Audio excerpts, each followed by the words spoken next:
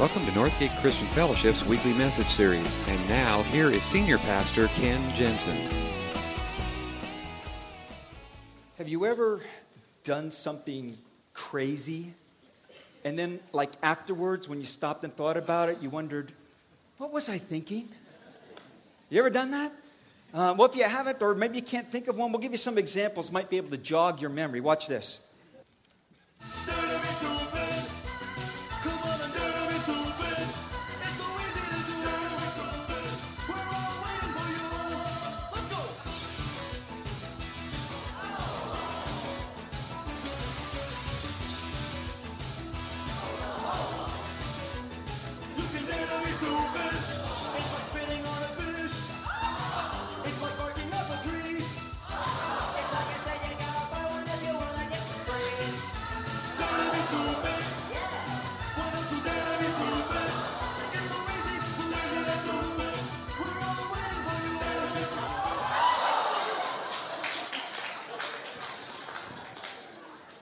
What were they thinking?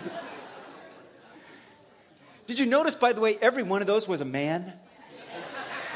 Just an observation.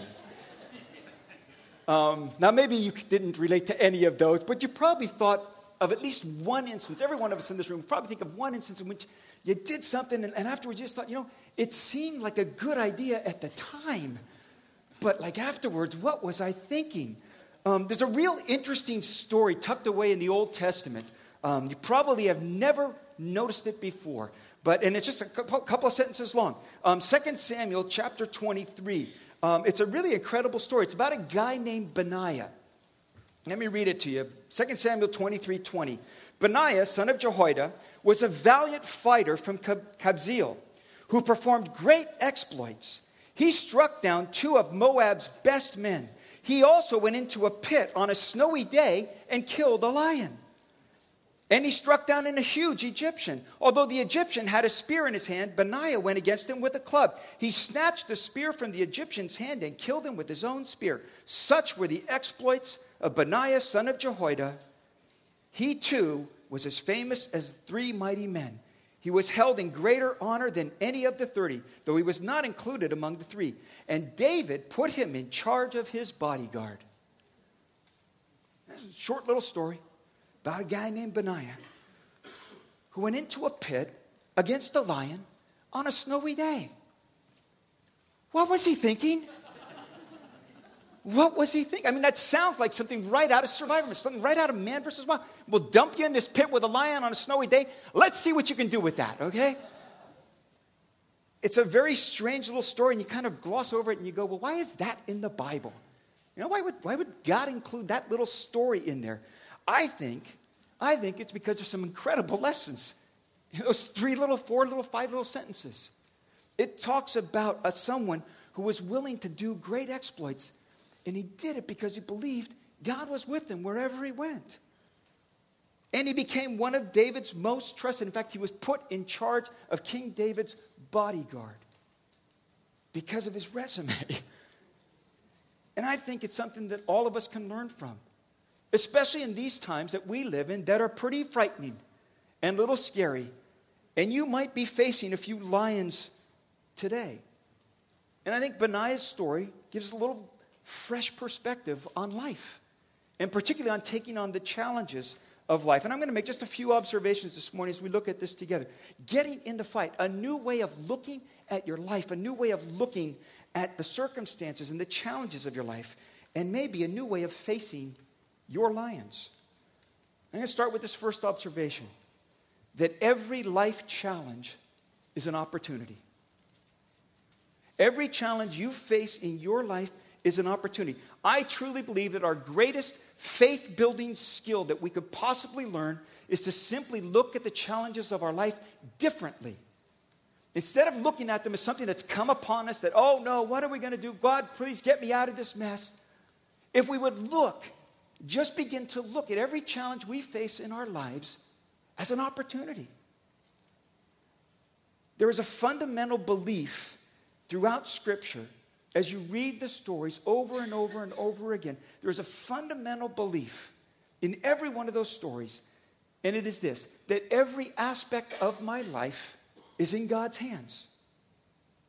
Every aspect of my life is in God's hands. We get introduced to Benaiah, finding out that his name, Benaiah, son of Jehoiada, was a valiant fighter from Kabzeel who performed great exploits. Valiant fighter. Great exploits. What made him do such a thing? Well, you know what his name means? The name Benaiah means God establishes, or established by God. Now, names are very, very important, especially in that culture. You don't just pick a name that sounded good or sounded pretty or sounded nice. You pick the name that would define your child's character. Very often, if someone showed themselves to be different than what they were originally given as a name, their names were changed. Abram became Abraham. Jacob became Israel. Because names meant something. And to have the name established by God, I think, was the defining thing of his life. That God has established my life. God is at work in my life. Every aspect of my whole life is in God's hands. He is the one who establishes. And I think that is a fundamental belief that we have got to grab hold of. In any life challenge, to see God has established this. God is at work here. He is only one of a long line of people throughout Scripture who believe these words of David, written in Psalm 37. The Lord directs the steps of the godly. He delights in every detail of their lives. Do you believe that? Do you believe that God delights in every detail of your life? That is the legacy that we belong to. That is the heritage of people of faith. And you can trace it all the way through Scripture from Genesis to Revelation. Over and over and over again. People who believed that God was directing their steps. That God was interested in every aspect of their lives. And so you have a man named Abraham who is told by God to leave the comforts of what he knows to be his hometown and to go to a place he has never been before, because where you step and where your feet trod, that will be the inheritance of your children. And he leaves the comfort and safety, and he goes to a place he does not know. Moses gets called by God to go before Pharaoh and stand before him and say, God wants you to let his people go. And he does it because he believes that God is directing his paths, that it is God who establishes my life. You have King David, even though he is anointed as king, is still under the kingship of Saul. And though Saul wants to kill him, he does not give up on the promises of God. And on and on and on it goes. And you get into the New Testament. You have men like Philip who stand up for their faith and are stoned and put to death because of it. And Paul, who changes his whole life from a persecutor of the church to become the biggest proponent of the church, the greatest writer of the New Testament. And he spends the rest of his life going from city to city to city, trying to establish the kingdom of God wherever he goes. And he is arrested, and he is brought to trial, and he makes his appeal to Caesar, and he gets jailed in Rome. And the very last book of the Bible, the very last book that he writes, is a letter to a young pastor named Timothy. And he writes these words: God did not give us a spirit of timidity, but of power, of love, self-discipline. That is the legacy of people of faith. And it was ultimately shown us in Jesus Christ, who said, no one takes my life from me, but I lay it down. And Scripture says he set his face like a flint to Jerusalem. He was steadfast and determined to see this through to the end, and was crucified, resurrected, and that has made all the difference for us. That is the legacy of faith. God has not given us a spirit of timidity. And I want to tell you something, folks. You are not a victim of your circumstances. You are not a victim. You are not a victim of your circumstances. When our kids were young, one of my favorite books, maybe you've read this one, Alexander and the Terrible, Horrible, No Good, Very Bad Day. Anybody else? I'll read the abridged version. I went to sleep with gum in my mouth, and now there's gum in my hair. And when I got out of bed this morning, I tripped on the skateboard, and by mistake, I dropped my sweater in the sink while the water was running, and I could tell it was going to be a terrible, horrible, no good, very bad day. At breakfast, Anthony found a Corvette Stingray car kit in his breakfast cereal box, and Nick found a junior undercover agent code ring in his breakfast cereal box. But in my breakfast cereal box, all I found was breakfast cereal. I think I will move to Australia. In the carpool, Mrs. Gibson let Becky have a seat by the window. Audrey and Elliot got seats by the window too. I said I was being scrunched. I said I was being smushed. I said if I don't get a seat by the window, I am going to be car sick. No one even answered. I could tell it was going to be a terrible, horrible, no good, very bad day. At school, Mrs. Dickens liked Paul's picture of a sailboat better than my picture of the invisible castle. At singing time, I sang too loud. At counting time, she said I left out 16. Who needs 16? I could tell it was going to be a terrible, horrible, no good, very bad day. I could tell because Paul said I wasn't his best friend anymore.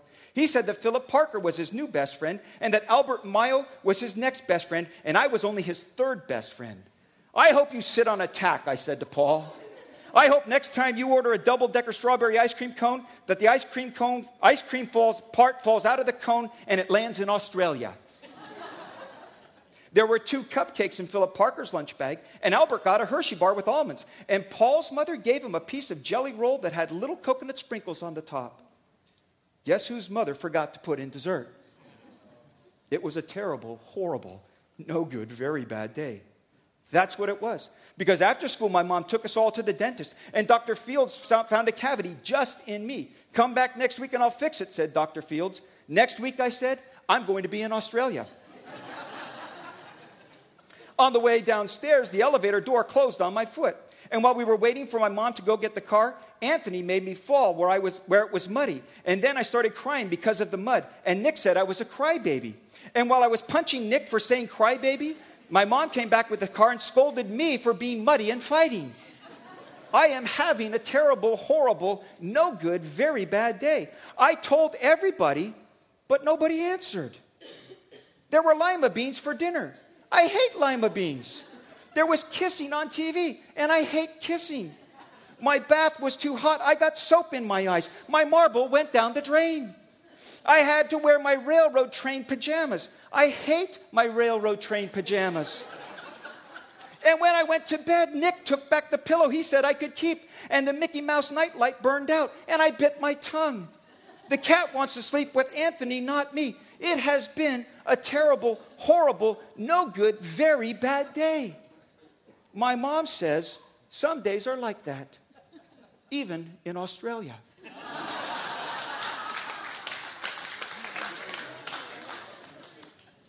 Even in Australia. You are not a victim of your circumstances. Even if you are going through a terrible, horrible, no good, very bad day, God is involved in the intimate workings of your life. He is. In your job, though it might be uncertain right now. In your finances, when everything tells you to hoard and keep and God says give. In your family with the teenager who's rebellious and you don't know what to do. In your relationships. In every aspect of your life, God is involved in the inner workings of your life. And I think especially I want to speak to men this morning because I think men carry the burden more of providing. They feel that responsibility more. And I want to tell you, men, as uncertain as things might look in your life right now, God is at work. God is at work. We read the story and we don't get very many details. We have no idea how Benaiah ended up in a pit with a lion on a snowy day. There's no explanation. How did he end up there? What went on? Did he go in there on purpose? Did he know there was a lion when he got there? Did it start snowing before or after the pit? How did it all? We're not told. Here's what we are told. He killed the lion. He killed the lion. When he found himself, however it happened, when he found himself in a pit with a lion on a snowy day, he killed the lion. He didn't stand there in front of the lion and say, I am having a terrible, horrible, no good, very bad day. Excuse me, Mr. Lion, but could you just kind of give me a break today? He killed the lion. There is a reason for the challenges you face in your life. There is. Paul talked about it to the Athenians. He said, from one man, God made every nation of men. He determined the time set for them and the exact places where they should live. God did this. Listen, this is the reason. This is why God did it. God did this so that men would seek him and reach out for him and find him. Because we live with this illusion of control. We think we are in control of our lives. We have it all mapped out. It is safe. It is comfortable. And then a crisis hits. And the economy tanks. And retirement flies away. And we realize we are not in control at all. Why does God do that? So that men would seek him. And reach out to him. And find him. That's why God does that. Because if we live too long with the illusion that we are in control, we forget how desperate we are for him. And sometimes it takes a crisis to make us realize, I can't do this on my own. And some of you maybe have never taken that first step of faith. You've never really entrusted your life to Jesus Christ. You've been trying to do it on your own. And maybe your whole world is spinning out of control. And that's why you're here this morning. I want you to know God has been at work in your life from day one. Amen. And what you are going through right now is so that you would seek him. And reach out to him. And find him. Many of us have already taken that first step. And you're wondering, so how come it's not any better? James put it this way. You know that the testing of your faith develops perseverance. Perseverance must finish its work so that you may be mature and complete, not lacking anything. That's why. That's why. Because God is at work in the intricacies of your life. Every challenge that you might be facing right now is an opportunity. And how you face that challenge, whether you run from those lions or head them face on, will determine the outcome. It's an opportunity. Here's a second observation. Our greatest opportunities will involve the greatest risk. Most of us are not by nature risk takers. We tend to gravitate towards comfort and ease and safety. From an early age, this happens. From an early age, what did your mother tell you? Boy, men, when you were a little boy growing up, and you went out to ride your bike, what did your mother tell you? Make sure you wear a helmet. Why? Because if you don't, you might fall and crack your head open. Don't climb that tree because you might fall and break your neck. See, everybody's heard these. Don't play with a stick like that. You might poke out your eye. Everybody here. Did anybody ever really see somebody poke somebody's eye out with a stick? Did anybody ever really see somebody fall out of a tree and break their neck? But that's what we are told from the earliest of ages. Play it safe. Don't do that dangerous thing. You might get hurt. And throughout our lives, we learn how to manage risk. We work at risk avoidance. We have warning labels on everything these days. There was a warning label on the side of a coffee cup that says, caution, contents might be hot. It's coffee. It's what I ordered. I know it's hot. Or on a hairdryer, caution, do not use in the shower. Do we need to be told this? On a chainsaw, do not attempt to stop chain with your hands. Duh!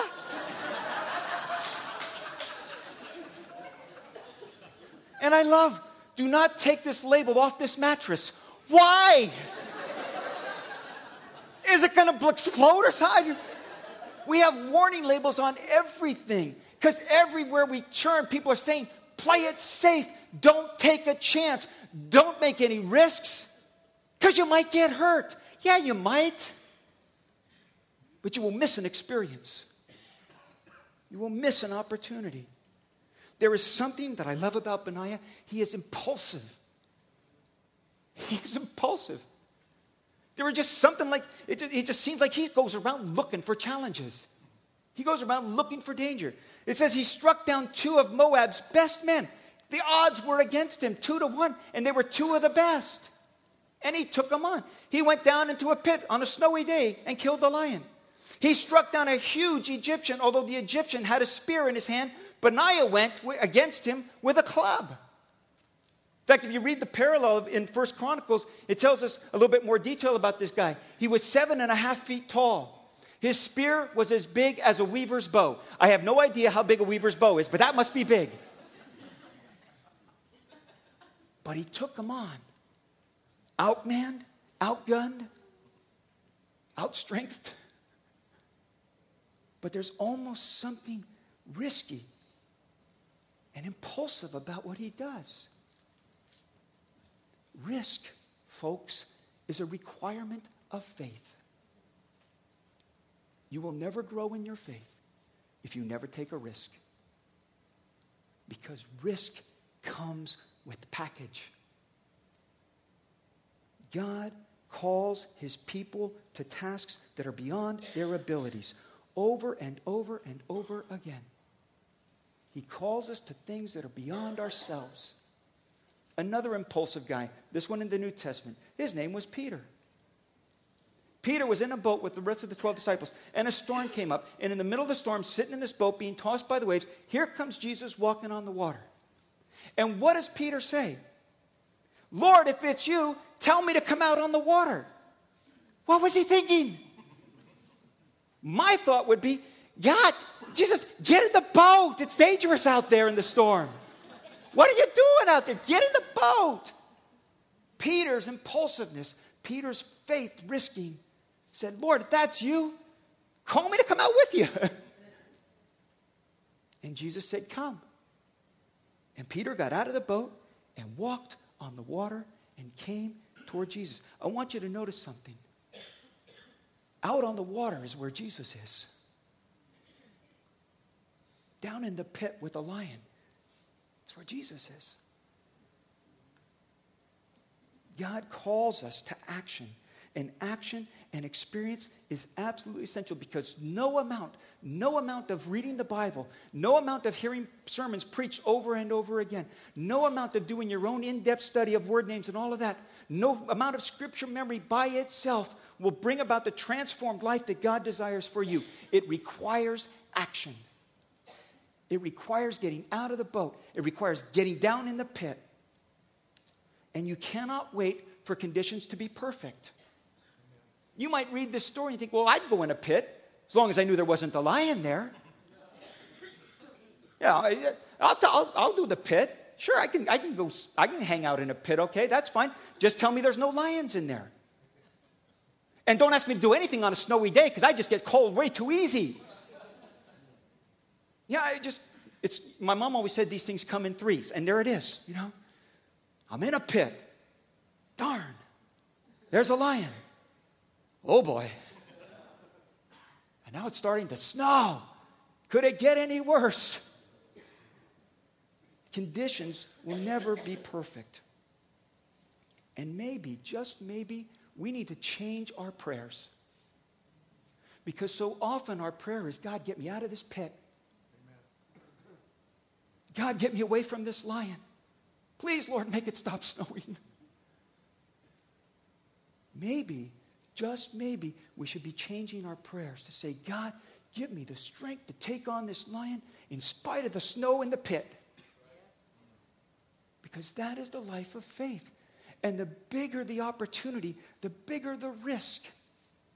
And if we keep, I said it last week, if we keep stepping back in fear, if we keep running away from the challenges in our lives, we will never take those steps of faith. We will never take that risk, and we will never experience the transformation that God has for our lives. We won't, because there's only one way to do that. God does his part, but we have a part to play. And the greatest opportunities involve the greatest risk. Third observation. I believe when we come to the end of our lives, our greatest regrets will be those missed opportunities. I believe that when you come to the end of your life, the thing that you will regret most is, I wish I had trusted God more. All of Benaiah's experiences were preparation. Two of Moab's best. A lion in a pit on a snowy day. A giant Egyptian with a weaver's bow spear. He defeated the giant. He killed the lion. He overcame the odds. Does that sound vaguely familiar? Was there anybody else in Scripture that did those things? Killed a lion? Killed a giant? David. No wonder when he got Benaiah's resume and he looks it over, he goes, this is the guy. He knows what I face. This is the guy I want, chief of my bodyguards. Every experience that he went through. Now, he probably was not thinking, this will look really good on my resume. Probably at the time, that was the furthest thing from his mind. But God was using the experiences of his life, and we're only told 3 of them, but God was using those things to prepare him for what he ultimately had for him, the king's bodyguard. And he became one of David's most trusted men. He was put in charge of all of the bodyguard detail. And I think the thing is, if only we could learn to see from eternity's perspective. Because when we're in the middle of the pit, facing the lion, that's all we see. But so often I look back on some of the most difficult times in my life, and I think, that wasn't so bad. It seemed horrible at the time, but it wasn't so bad. And had I not gone through that, I would not be who I am today. And I think if only we could have that perspective, if we could see that every challenge that we are facing is the opportunity to grow, because God has bigger things in mind for us. And instead of shrinking back and say, I don't want bigger things, step forward and say, bring it on. Because God is with me. God establishes. How many things have you done that going into it you were afraid of? I remember when our kids were really, really little, the very first time I took my daughter on a roller coaster. She did not want to go. But I knew the joys she was missing out on. And I said, honey, come on, it's going to be fun. We're at Santa Cruz Boardwalk. You know, her first roller coaster was not one of these modern ones with the steel and everything like that. It was a good old-fashioned roller coaster, wooden roller, creaking and falling apart roller coaster. And I said, come on, honey, it'll be fun. No, Daddy, I don't want to go. I said, I will go with you. And we got on the roller coaster, and we went up the big part, and we came crashing down and swinging and through and up and down, and we came to the end, and she was, ah. And I said, let's do it again. And she said, no. But I said, you got through it, honey. Let's do it again. No. I said, just one more time for Daddy, will you? Oh, okay. And the second time, she looked up at me and I said, let's do it again. And she goes, I think I could. And after that, she's my roller coaster partner. Because my wife hates them. How many things have you faced in life that going into it you were scared to death, but you faced it, and with God's help, you came through it, and you look back and you say, what was I afraid of? And I would rather come to the end of my life having faced my fears instead of living with regret for what I could have experienced, what I could have done. If only I had trusted God more. I will tell you, folks, honestly, as a pastor, there are days There are days when I come in the morning and I think about the decisions that had to be made and the directions that we are going and the responsibilities that I feel as a weight on my shoulders. And I feel like this is way too much for me. I don't know how to do this. And then I remember, it's not my work. It's God's. He longs for his people to grow more than I do. He longs for this communities around us to be reached for his kingdom more than I do. And I will tell you, there are some things that I face and I think, I hope this is the right decision. And it might be the wrong one, but I do know this. We have to keep trying. We have to do everything that we can to make sure that we are moving forward towards faith instead of stepping back in fear. Because he did not give us a spirit of timidity. He has called us to stand and to move forward. And your life is far too important to God to play it safe. Amen. Your soul matters too much to him for you to shrink back in fear. There are too many people who need to know this message of his love and his grace and his forgiveness and life transformation for us to sit in a comfortable chair and think this is good enough. It is far too important. And you hear sermons like this and you read the stories and you think to yourself, but that's not me. It could be. It really could be. Because your lions are no less frightening. And your pits are no less deep. And your snowy days are no less cold than Benaiah's. They're different. But your lions and your pits and your snowy days are for you to take that next step. Paul put it this way. Be very careful then how you live. Now, let me explain that. He is not saying live carefully, okay? He's not saying live very, very carefully. Don't take risks. What he is saying is be very careful then how you live, not as unwise, but as wise, making the most of every opportunity. He's saying take great care not to live in safety, but make sure that you are taking hold of every opportunity. Be very careful. Be diligent in seizing the opportunities in front of you. Make the most of every one of them. Do not come to the end of your life and think, I wish I had trusted God more. Do not do that. Your life matters too much to him. Do what you can do with what you have. Because you only have one shot at this life. And through this life, some tremendous things are going to happen to you. Wonderful, happy, glorious things are going to happen to you. And some terrible things are going to happen to you. Horrible, terrible, no good, very bad things will happen to you. Because that's life. That is life. And you will second guess yourself. And you will have ups and downs. But do not come to the end of your life thinking, I wish I had trusted God more. Letter to the Hebrews says this. Talking about a long list of heroes of faith and people who did incredible things and people who suffered incredible things. And he comes to the end of it and he says, since we are surrounded by such a great cloud of witnesses, let us throw off everything that hinders and the sin that so easily entangles, and let us run with perseverance the race marked out for us. It's our turn. Now it's your turn. Your lions, your pit, your snowy day. It's your turn. And the writer to the Hebrews says, we have record over and over and over and over and over and over again of people who ran the race that was up for them. Now let us, since it's now our turn, run the race marked out for us, for you, for me. Because we only have this one and only life. Do not come to the end thinking, I wish I had trusted God more. Would you bow your heads with me? Thank you for listening to this week's message. We trust that you'll join us again soon for another uplifting message from Northgate Christian Fellowship, located in Benicia, California.